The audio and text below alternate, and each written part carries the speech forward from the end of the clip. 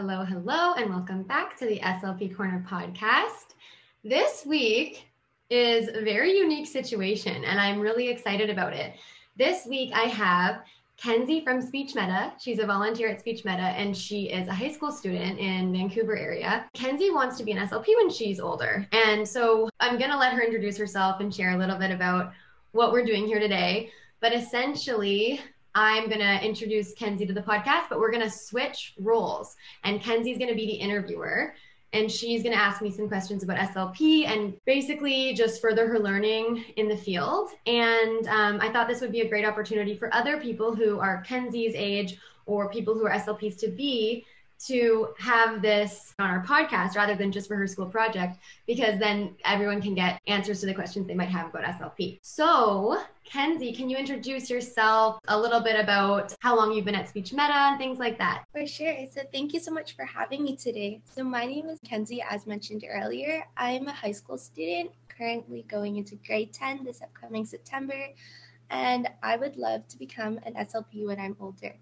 Currently, I'm volunteering at Speech Meta. I've been volunteering for about a year now, and it's been a really great experience getting to work alongside the SLPs and getting to learn more about what a speech environment is. So when I first joined Speech Meta in the summer, Kenzie is one of the first people I met. And I don't know if you know that, Kenzie, my first week or my second week, and I was putting toys away and I didn't know anyone yet. And Kenzie is only going into grade 10 now, but she was just conducting herself in such a professional manner that I thought she was an SLP. So I was like, hi, my name's Shannon. I just started here as an SLP. Are you an SLP here too? And Kenzie was like, no, I'm a student and I'm in grade 9. And I was like, oh my gosh, you're like so professional. And you introduced yourself to me and you were just like, I totally thought you were an SLP at the clinic. So yeah, that was pretty awesome. Thanks. It was really nice meeting you as well. I'm so happy I got to meet you. It's been such an amazing experience, and hopefully one day possibly I can work with you at Speech Meta. That'd be really cool. So today for our school project, what we're working on is we participate at our school this thing called integrated studies. So this is where 4 particular subjects integrate with each other while being their own subject. And this year, towards the end of the year, we get to work on a free inquiry, which is when we get to learn and research more about a topic of our choice with little to no guidance at all. So this year, my focus question I wanted to integrate with hopefully becoming an SLP and getting to learn more about the field. My focus question is, what is the connection between language, learning, social interaction, and child development? And with your help here, Shannon, I would love to know more about kind of what it is to be an SLP and how it can help in everyday life with child development. Okay, so should I first, for anyone who's listening to this at your school, should we introduce first what an SLP is? Yeah, that'd be great. I'd love to know more about kind of what is an SLP and what speech language pathology is. Okay, so it's so funny because today is National Speech Language Pathologist Day. And so there's so many posts going around today about what an SLP is and what an SLP does. And I love days like this because it's so often that, and I'm sure, Kenzie, you already get this, when you share with people that you're really interested in speech language pathology, they're probably like, what is that? Or they might have a very specific idea of what an SLP is or what an SLP does. So I'm going to try to break it down because we work with a lot of different types of people, and we work with youngest as infants all the way up to older adults. So speech language pathologists essentially work to prevent, assess, diagnose, and then a lot of focus on treatment of speech disorders, language disorders, social communication challenges and difficulties.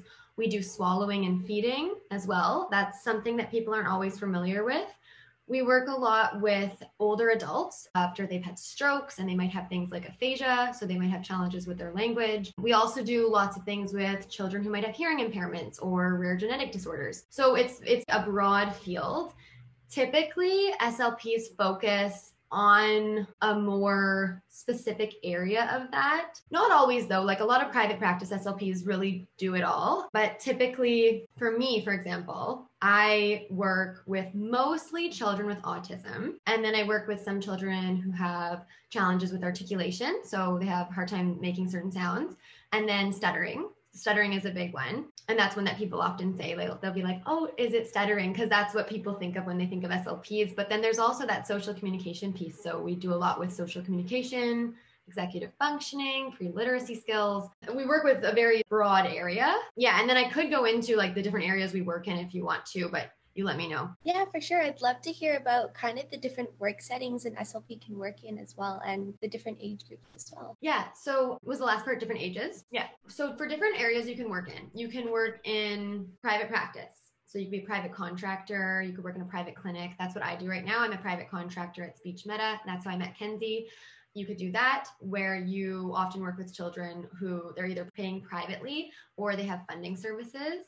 You could work in a health center, so like a health clinic. So that's public funding. That might be more like early intervention, younger kids, 1 to 4, 1 to 5. A lot of SLPs work in the school system. So they're school-based SLPs. So they work with children in elementary school and high school. You could also work in acute care in the hospital. So you might work in the ICU and on different wards in the hospital, and you do a lot of swallowing assessments and a lot of treatment for swallowing, or what we call dysphagia. And then there's also stroke recovery centers. So that's very common for SLPs to work at. Nowadays, well, even when I started my master's program, even before the pandemic, there were strictly telehealth SLPs. So there's companies that only provide telehealth services. So SLPs can provide services to rural areas. I think it's across Canada, not just BC. But yeah, so it's a very like broad, we can work in all different types of settings. That's kind of what drew me to the field. I really like how much variation there is. And then the ages. I remember in my practicum, one of my first practicums, I worked with a 6-month-old who had a hearing loss, with the audiologist very closely trying to work on sounds, introducing various sounds and having them be able to discriminate them.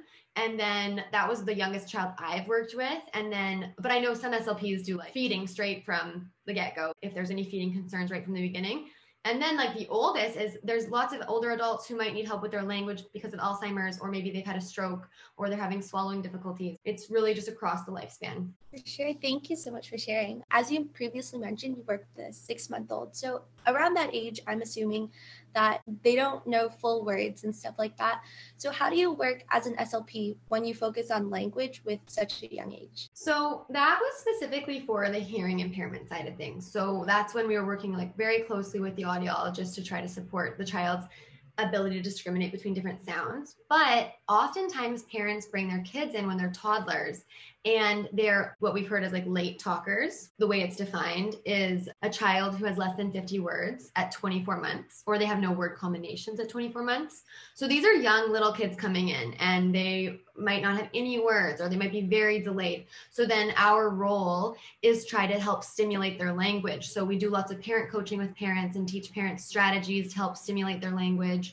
We often are the first people to notice we might want to be referring to get an autism assessment, because typically what we see is a parent might be very focused on the lack of words, but they might not be noticing other things that are associated with autism, like maybe the child's not responding to their name, or maybe they're playing in a more restrictive way, or maybe there's a lack of pretend play. And so oftentimes the focus is on the child's number of words, but then when we see them in clinic and we're playing with them, we might pick up on that, and then we might think, oh, you know what, we might want to recommend an autism assessment.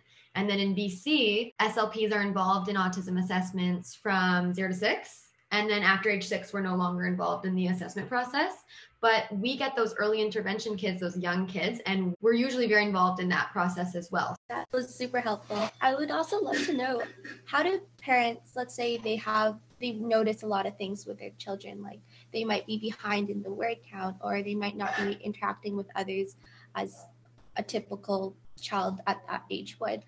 How do these parents reach out to get resources like you guys as an SLP? How do they get those sources? That's a really good question. And okay, so a lot of parents, just like how we kind of talked about that at the beginning, SLP is not something that people are very familiar with all the time. I find that SLP is something like either people know really well because they have personal experiences with it, either a sibling or they somehow were involved with an SLP, or they don't know what it is. So a lot of parents don't actually know what an SLP is.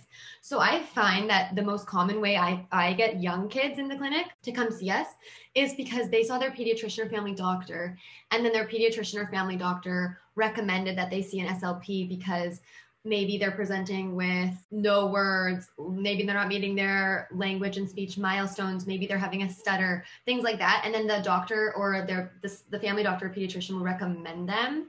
But in BC, you can self-refer, but typically it's usually a doctor that I get the referral from, because I know like when I did a clinical placement in Summerland, and we would go to different public places like daycares and preschools and try to share information about SLP and milestones to have parents refer, because they can refer to the public health system. But typically I find that it's through them seeing their doctor, which is good because they have regular checkups and the doctors are pretty good about referring them to get the support that the children need. Thanks so much for sharing. That's really cool how you share other experiences when you go to daycares instead of them having to reach out to you. It's also great that you're educating others. I was also wondering, what's the connection between SLPs and child development? That's such a good question, Kenzie, and it's such a big question. There's so many different pieces to that. So I'm going to try to answer it in two different ways, and we can kind of go from there if you want more things specifically answered. But when I first think about this question, I think of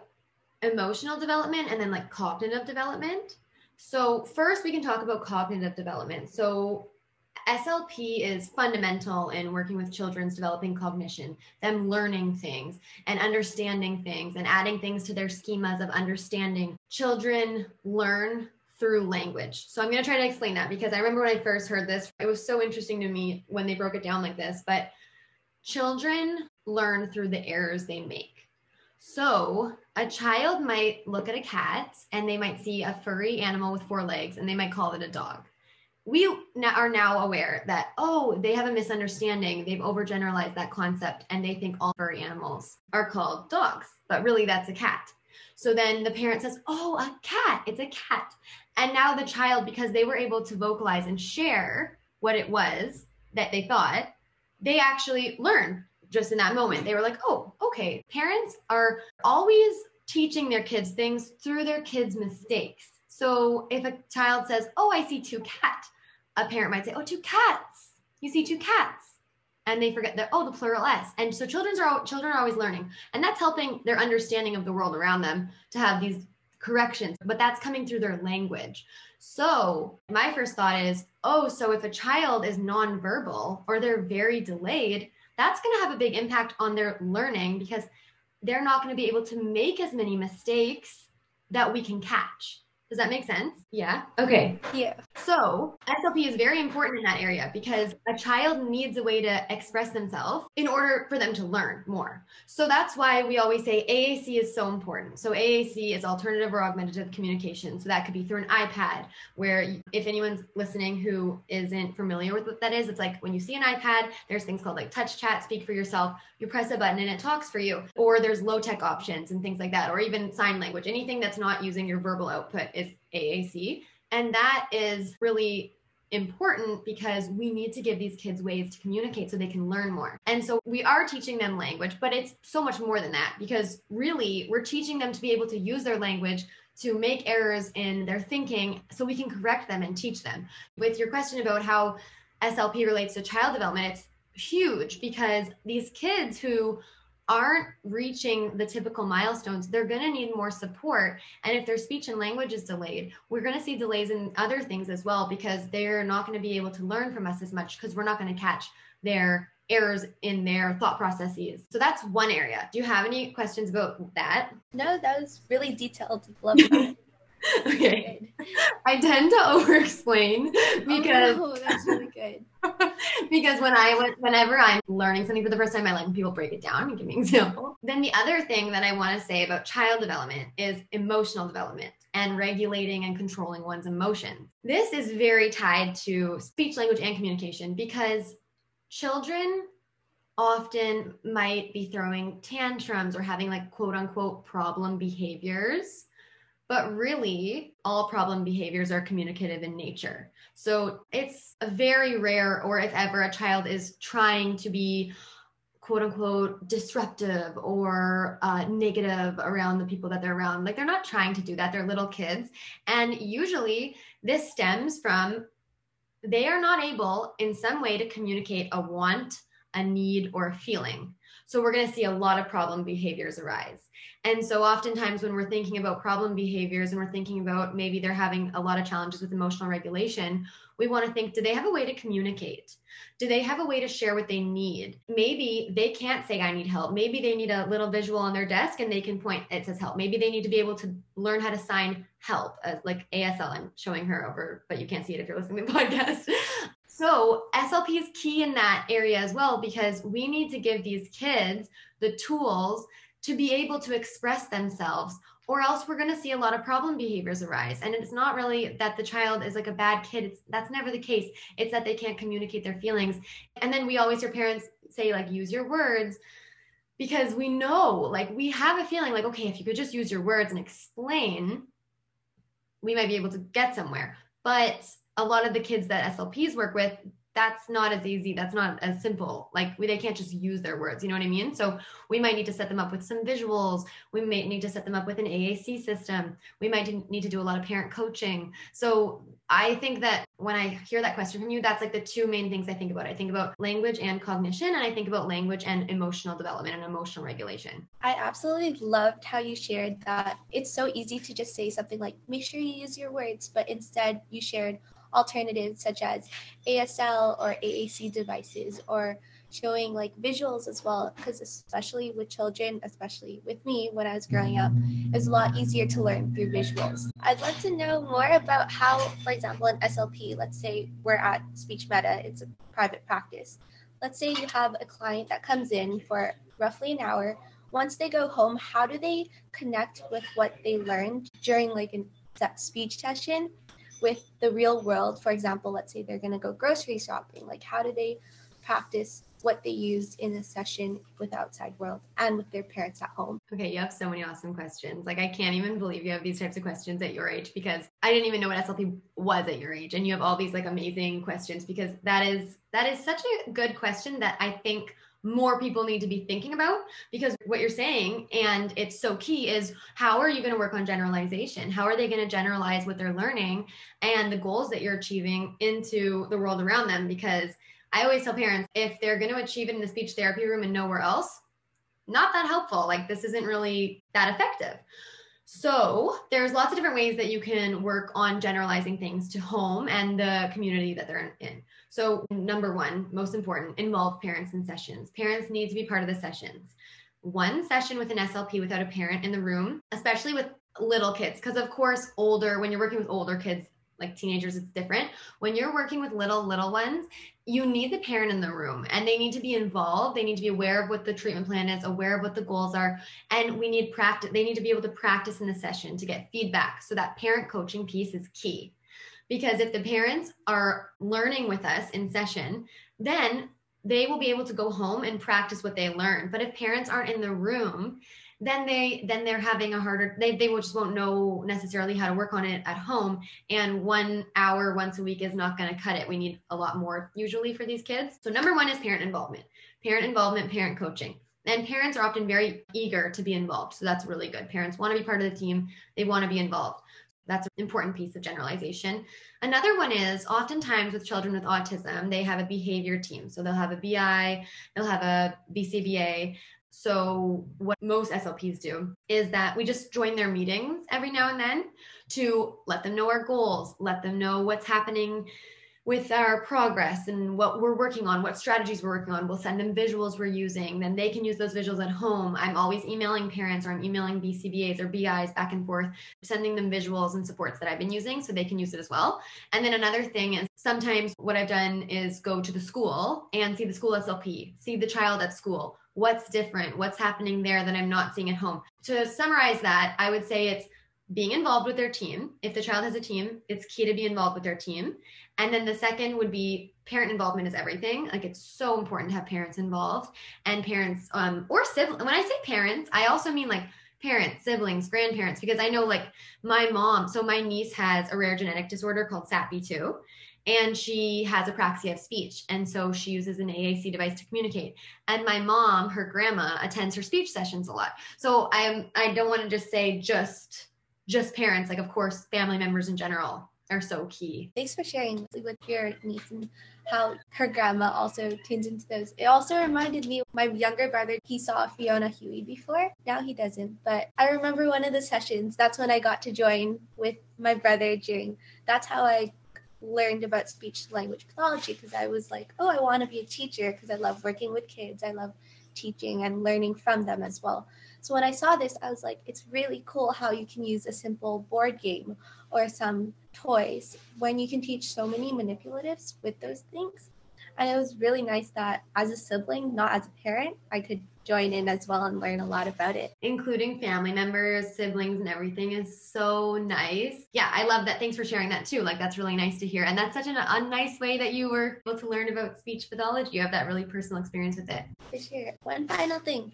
You previously mentioned stuff about ASL and how sometimes instead of using words to communicate, that kids might need to use like the help sign for ASL. Have you, as a speech language pathologist working with kids with language delays or auditory issues, have you ever used ASL in any of your sessions, and how has ASL kind of impacted your role as an SLP? Okay, so another great question. You were like such a good interviewer. We should just come on the podcast more, do my job for me. So yes, absolutely. I use ASL a lot. So American Sign Language. So a lot of people who aren't familiar with ASL, you've all seen the Moore sign where you put your two hands together. So yes, I use ASL a lot with toddlers. Some toddlers take off with it and some don't.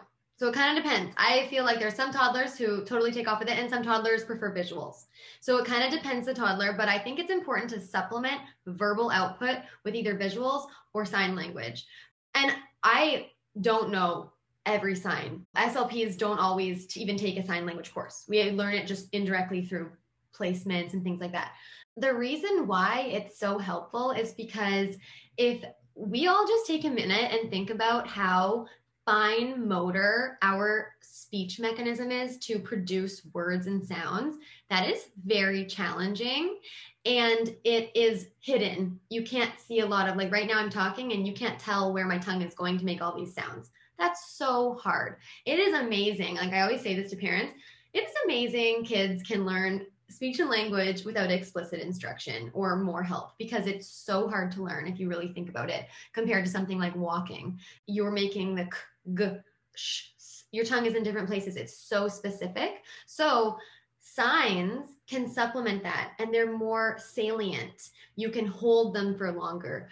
They stand for a whole word, like help. That's a whole word with one hand motion. So oftentimes kids might take off with this, or visuals. So sometimes you can use different types of AAC using visuals for kids to help communicate what they're thinking or how they're feeling, what they're wanting to say. It's really nice because the way I explain it to parents is like, it's a less intimidating almost for them. Like aside from all we know it's evidence-based, it's very an effective strategy for kids who are having a hard time verbally communicating. But imagine how much less intimidating it is to sign more than trying to say more. That's like a lot going on there. And if you're already a late talker, maybe you have some motor speech challenges, or you're a child who's not necessarily referring to my face a lot. So sometimes kids with autism, they're not going to be looking at my face as much. Then it's a lot more helpful for them to be able to be introduced to other ways to communicate.